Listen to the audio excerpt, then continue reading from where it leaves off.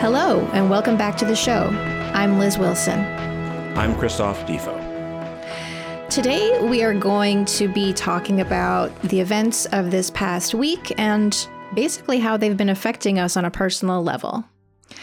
But first, before we get into it, I want to remind you that if you like our show, make sure to subscribe, leave a review, check out our Patreon, and tell your friends to listen.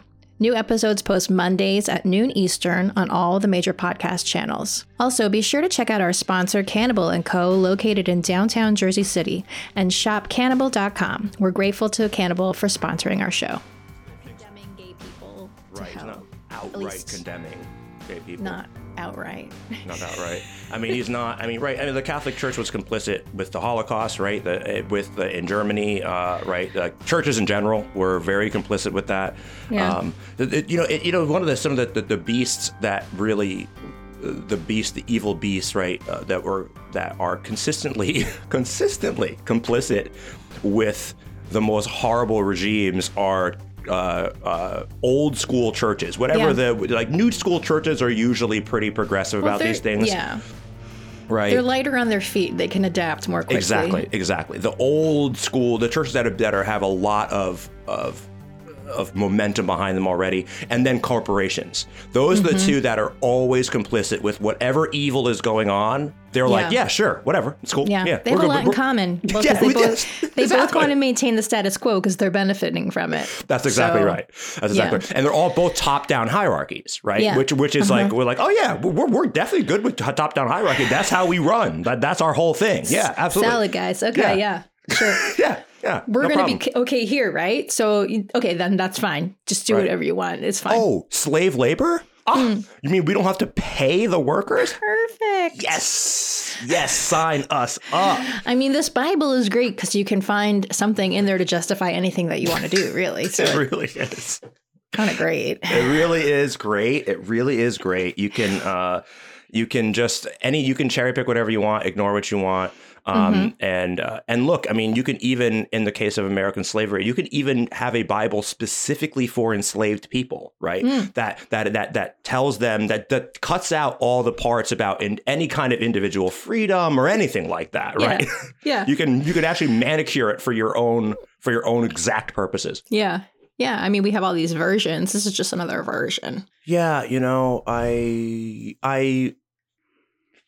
I'm careful not to hog the spotlight on this, right? Because like in the same way that I think that ultimately white supremacy is really, and the problem of white supremacy is really at the end of the day like an economic problem, right? Because and a lot of Martin Luther King recognized this, W.E.B. Du Bois recognize this, which is like once you get past like the underlying problem, that the thing that generates white supremacy and keeps it is really capital. That's really what the problem is fundamentally, right? Because they could have used something else, but it happened to be race in America. Keeping poor or working, not poor necessarily, but working folks split and separated is the point, right? Because right, destroying solidarity among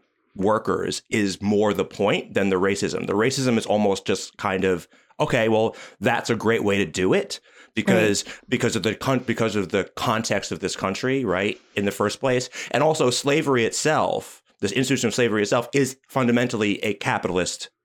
Right. A capitalist institution. It's just institution. Like the extreme version. Like they weren't hiding the fact that they were trying to like disenfranchise workers and keep them poor and at their mercy. And it's like that, like in like actual chattel slavery is the extreme end of capitalism. That's all it is. Like we are like it's a spectrum. You can go all the way on the other side of a European style of capitalism, right, which is far more humane, all the way to the most inhumane version of it, which is like American slavery. So like built on that comes white supremacy, right, necessarily, and then that's how we get here. And fundamentally, guns in America are also a capitalist problem, fundamentally, right? It's like like a manufacturer, gun manufacturers, right, are like, we want to keep making money this way. And they've bought Congress, and they've found a way to connect guns to a whole constituency's identity, which itself is connected to fear of Black people. Right. So it's like this huge. So my point is that I was talking to a friend of mine from law school about this, and she was like, "How are you doing?" And I was like, "Not well, Kate, not well. How about yourself?" And she's like, "Well, I am really scared for my kids." And I'm like, "Yeah." And she's like, "I don't have it as bad as most, but it's really scary to be a parent right now." And I was like, "Yeah, I can imagine that must be really terrifying to send your kids to school every day, even if you live in a blue state, but especially if you don't live in a blue state."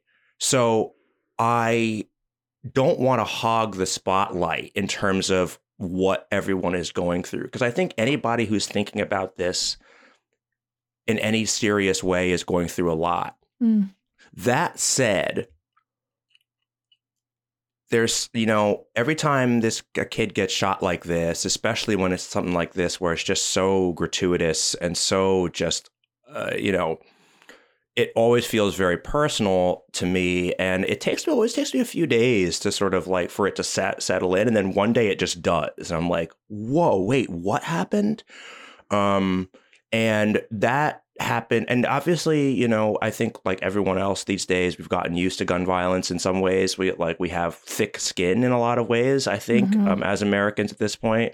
And certainly Black people have thick skins for all sorts of different reasons. And it's like literally a whole culture has developed around surviving, right, this environment as a Black person. But still it penetrates through, and it happens to coincide with other things that are going on in my life as well, which are stressful. So it was definitely like a really rough week. And something that we've talked about a lot, and that is, and I almost feel bad about it and bad saying it, but it's like, there's a part of me that wants people to care more. Right. Like, that is like, and I think, I'm a human being. And so I'm, Christoph centric. I mean, obviously that's what it is to be a human being, to be set, to think of myself, think of the world through my perspective, but to understand and experience the world that way. But nevertheless, I was talking to a friend of mine, my friend Lauren, who is wonderful. And I was just like, on Monday, I had to go to this meeting at work, right? And I'm like, Monday was the day, right, when it was big in the news. And I was just like, felt like I had gotten hit in the face, hit with a bat. And I'm like, and now I'm gonna have to go to work, and I'm gonna have to pretend that I'm good and upbeat and happy because, I'm working on this project and and the folks at work will like. It's just so, it's difficult. And I imagine you must experience this as well. And I imagine as a parent, as a woman, as a person, as a gay person, if anyone who's out there, just like these issues are so personal to you, to me, and so obviously not to other people, that that almost makes it worse. Like, and it's not the people that I understand. The guys who watch Fox News and are gun nuts and are bigots, and I see them online and they're bigots, and I know where to put them in my head. I know where they belong. I know, but like the people that are supposed to be close to me, right? The people who are supposed to care about what's going on with me. It's so easy for me, rightly or wrongly, to feel like these folks are just not there with it, like are just not getting it, right? And like, in a frowny face on Instagram, right, it's nice, I guess, and I think that's better than most, but I wonder, I wonder how they feel that. And I mean, maybe, you're like this too. I mean, I'm a deeply feeling person, right? That's just that's sort of how I am. So when someone in my life is going through something, it can feel personal to me, right? It can feel personal to me. And I want to reach out to them. And I can put myself in their shoes and say to myself, like, wow, that's got to be fucking brutal. My next reaction is maybe I should reach out to them, right? So this is not necessarily about white people not being good enough allies. I don't think it's necessarily about that. It might be in some cases. And I've thought about this a lot. And might also just be like people being people, and people are obsessed with whatever themselves and their own lives and their own problems. But anyway, so that is like the swirling mass of things that's been going through my mind over the last several days since this all happened. And happens every time, by the way, this happens, which is, as you know, quite frequent. Yeah. Yeah. I think there's so much disassociation that's happening, because it's like, if you're paying attention, like look at each of these things separately. The way that Black lives are at risk every time, like, not valued, Mm-hmm. Yep. Over and over and over and over again in very brutal ways. And then the response to the brutality is so underwhelming. So you take that, and then you take gun violence as like its whole other set of things. And I mean, I guess I should speak for myself. It's just, I saw this meme that was like, my ability to disassociate has become, I've gotten too good at it, because now I'm just like watching the collapse of America, and I'm like, yeah, that happens to empires. Let me go look at some like dog beanies on Amazon or whatever, like, I think there's a lot of that going on. But I think that I was thinking about this in terms of, there's like this repetition, the school shootings, the Black folks getting shot for, having a broken taillight, knocking on somebody's door, a literal child.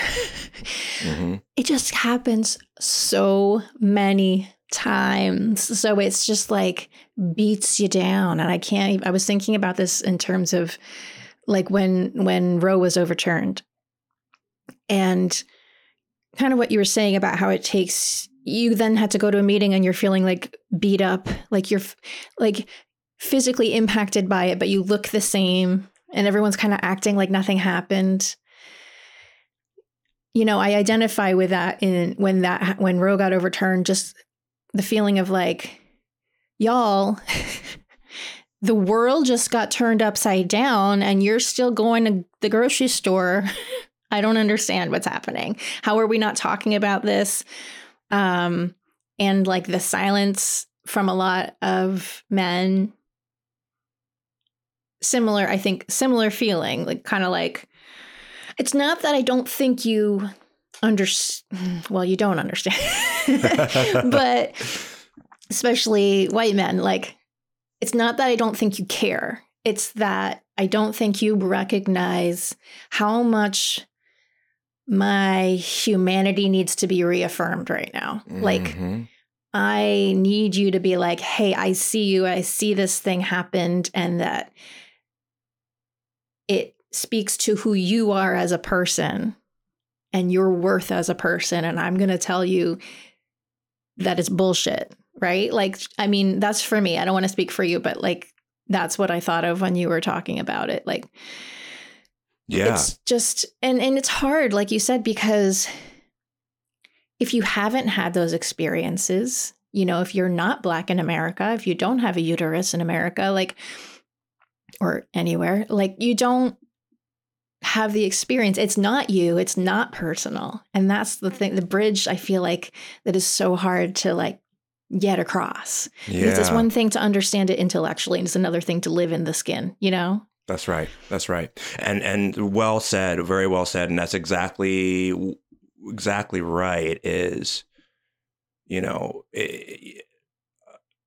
I do believe, certainly anybody who's friends with me is going to fucking hear about it. So I do believe that folks, and of course, and white men tend to be the worst offenders here, right? Just because, to your point, don't have the lived experience really of oppression really in general. There's economic oppression perhaps, right? Yeah. But that's there's difficulties certainly, you know. Yes. I mean, life is hard, right? But that's very different from living in a system that's built specifically for your disadvantage. That's right. Exactly right. That's exactly right. And that's exactly right. And so what I am looking for from people who are close to me is exactly what you said, is that affirmation, that recognition that like, wow, this isn't just a shitty thing that happened. Like, you know, there was a tornado in the Midwest, or a horrible hurricane in Florida and people died. Like, that's what it feels like people are reacting to, or this general idea that racism happens in America, and people are like, God damn, that's so fucking awful. But that's a really different thing than, oh no, this is very specific to my humanity, to my personhood. And as I can only imagine, every single time one of these transgender bans and gender affirming care, like, these are direct assaults on people's individuality, on who they are. And that is something that for some reason, well, there are a lot of reasons, but the people that are in power, who are overwhelmingly white men, just don't get. And now we can make excuses and say, well, you know, that's not their lived experience. And that is true. But there are guys who do, though, right? Yeah. And so that's where it's possible. Yeah. And what it takes is work, right? And that's the part that really drives me crazy, right? Yeah. That's the part that really drives me crazy at the end of the day. I'm glad we're talking about this, because I haven't really broken it down to this level. Yeah. That's what the part that breaks me down. It's like, if that really kills me, because it's like, you could get it, right? But you haven't made it a priority. You haven't made any effort. You have not made any effort. Not even that first step of acknowledging that there's something to get half the time, right? Exactly. And I think about that. It's interesting too, because you think about masculinity in this country, and what is antithetical to masculinity is vulnerability. So like, in order to accept that there's something that you should look at, or there's something wrong, you have to be vulnerable and risk being wrong, risk being upset about something, risk, you know, looking weak. And I think that's like this huge hurdle that's stopping. Because, like, listen, I'm married to one of those white dudes who does get it. Right. And I've like seen, he's always, you know, he grew up in a liberal house, and he, you know, was certainly given these messages growing up. But even like in his 30s, I watched his evolution firsthand, you know, especially like we've all, I feel like, evolved a lot in the last 5 to 10 years, especially. Sure. So it's been really interesting to see, like, for someone who was already open, it took work to even be more open. Do you know what I mean? And he was ready and willing and up for it. Right. And still, right? That's the weirdest thing, is that white men, the people who need that work the most, have the largest obstacles built into that desire, right? First of all, why should they, right? They have no incentive to. They're winning, right? And I think that's the key right there. It's like, why would you change something that you don't think is broken? That's working for you. Exactly. Yeah. It's working for you, right? And this whole system is working for you. Why should I want to change this, right?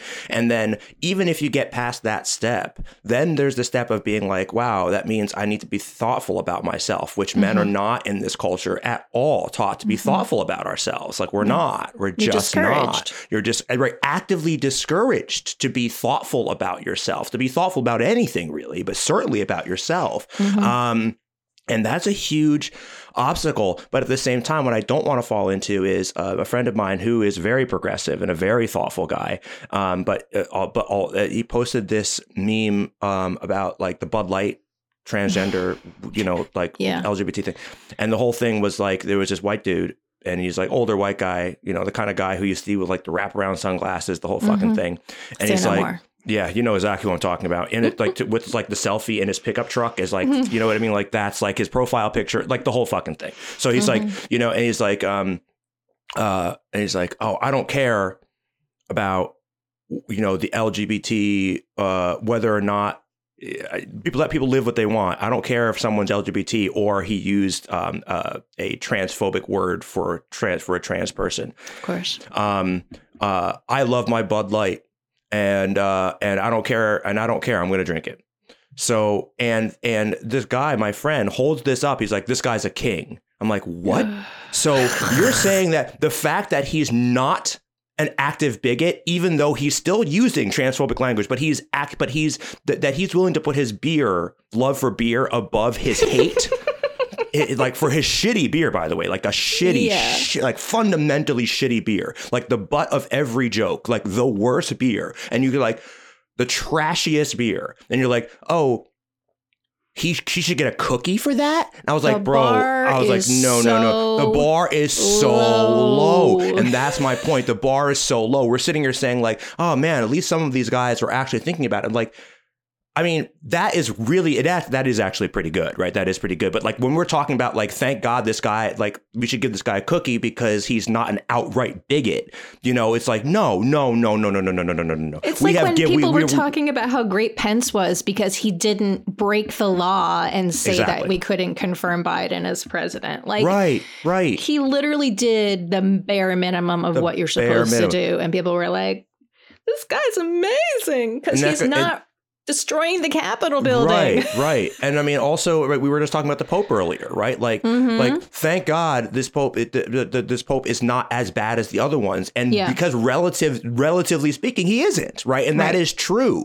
But at the same time, does he deserve a cookie for that? Right. I mean, Jesus Christ. I mean, because he's not condemning LGBTQ people. I mean, come on, right? So, I mean, no. That should be the baseline for all of us. This is like where so much of the frustration that Black people and women and gender nonconforming queer people, all of us who have to fight for every fucking crumb, it's so exhausting and so infuriating. And these like dudes just literally are just like not punching people and everyone's kissing their asses. It's like not shooting people. You're like, oh, thank God you're not one of those guys who shoots people. What? And then if you complain about it, then you're being a whiny little bitch and snowflake, etc. Snowflake. Yeah, it's so exhausting. It's a lot. And like, right, we deal with this every day. It's the burden that we carry every day. And I don't ask, and I don't think you ask, I don't think any of us ask for special treatment. No. Don't ask for to walk around. I actively do not want white people's pity. I do not want pity. I don't want people like, oh, that poor Black person. I don't want that shit at all. No.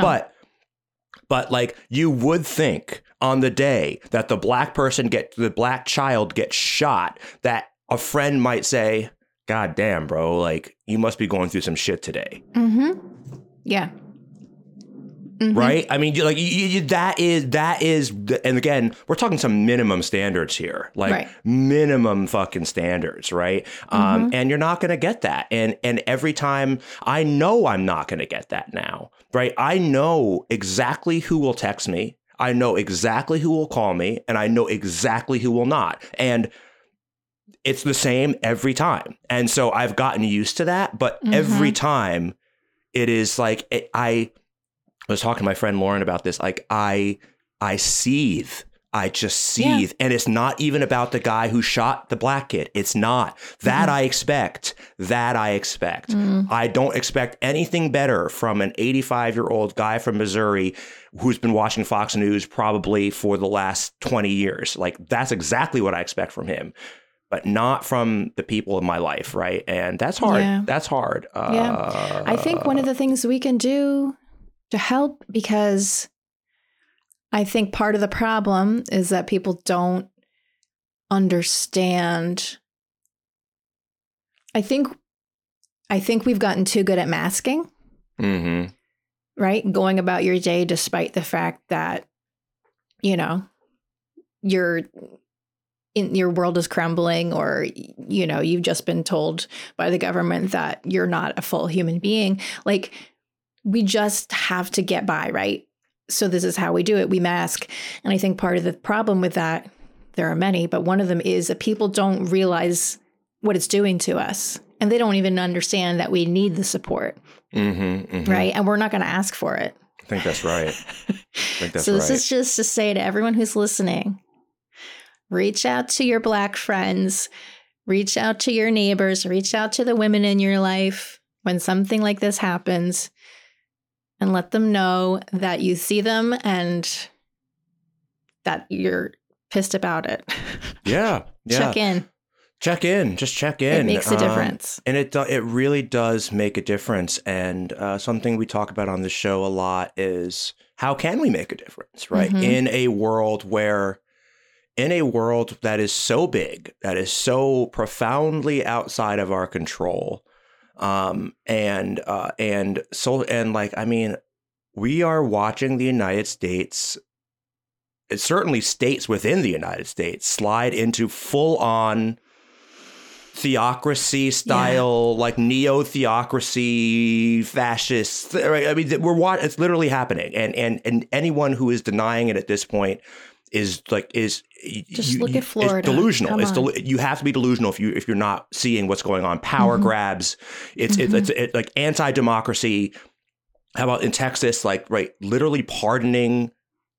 Right, I mean, like pardoning the black light, the guy who drove a car into a black light protest, right? So, like, we're watching this happen. Tennessee, it's over and over again. We're watching these things happen, and you know, so it's really overwhelming, and it's really hard to watch. And my hands, I'm sure yours do too, feel like they are tied. But what can we do? And that is be there for each other. We say at the end of every fucking show, right? Be there for each other. That is what you can do. That is the little world in which you can. And if you're not prepared to do even that, then don't call yourself pro-social justice. Don't call yourself on the team, because you're not on the team. Yeah. You are the white moderate. You are that is who the white moderate is. Yeah. That's it. The person who says, yeah, I agree with you, but I don't want to get involved. Yeah. That's what the white moderate is. You got to put yourself aside. And I think the other thing that holds people back is they're afraid of saying the wrong thing, or like, yes, I think that's true too. Up. I don't think there's anything you're going to say that's not going to be the right thing. The fact that you're trying is what matters. I think that's right. And be open to being corrected if you are really, you know, off base. But yeah, just try. I just can't imagine anybody who's my friend, like anyone of my friends saying something that's like out, like just like racist. Well, no, of course not. No, of course not. You wouldn't be my friend if you were that kind of person, right? Like, we're friends because I trust you, right? I mean, that, you know, and believe me, like, women, I'm sure, like, goddamn women, of course, have these sort of spidey sense, right? Like, you know, if a guy's a fucking creepster, right? A guy that, I know this with a white person within 15 minutes of meeting them. I know all I need to know about where they stand on race and racism. I can the context clues. I get it, and I might be wrong. But you know, but my false positives are positives are rare, right? Like, you know, I know what I'm talking about. I've been doing this a long time. Yeah. You know what I mean? I feel like women get this as well, right? And I'm sure not gender nonconforming folks do too. Is this person safe, or are they not? That's right? Exactly it. Yeah. You know. Yep. And so if I expect or would hope that you might reach out to me in a circumstance like this, I assure you are on the safe side. Yes. Take that chance. Take that chance. It's worth it. It's worth it. Yeah. But yeah, I mean, you know, it's it's been a hell of a week. It's been a hell of a week, Yeah. and there will be other weeks like it because nothing has changed. So Yeah, which is what's almost so hard about it, because it's like you can't even. It's not like a thing you can process and move on from, because it's just going to happen again and again. You know. You know it will. You know it will. So, do you have any final thoughts for us, Defo? Well, I guess so. I mean, I think the gist is that if we are interested in being social justice advocates in our personal lives, I think the first thing we can do is start being really compassionate about folks who are going through difficult moments, and that can be parents who are going through, who are dealing with fear about kids going to school. We can deal with people of color. We can deal with gender non-conforming folks, because these events are very personal to them, right? And even though it may not feel like school shootings don't feel as personal to me as a black kid getting shot, but it doesn't mean that it doesn't feel that way for somebody else, right? Right. And I think that's that kind of compassion and empathy, I think, is something that we can do to be social justice advocates in our day-to-day lives. And I think that's my takeaway from today. Yeah, that's a great takeaway. And I will put my stamp on that of approval. Remember, if you like our show, make sure to subscribe, leave a review, check out our Patreon, and tell your friends to listen. New episodes post Mondays on all the major podcast channels. Please connect with us on social media, because we love you and we want to talk to you. Until next time, please care for each other, share your experience, strength, and hope with each other and with the people you love.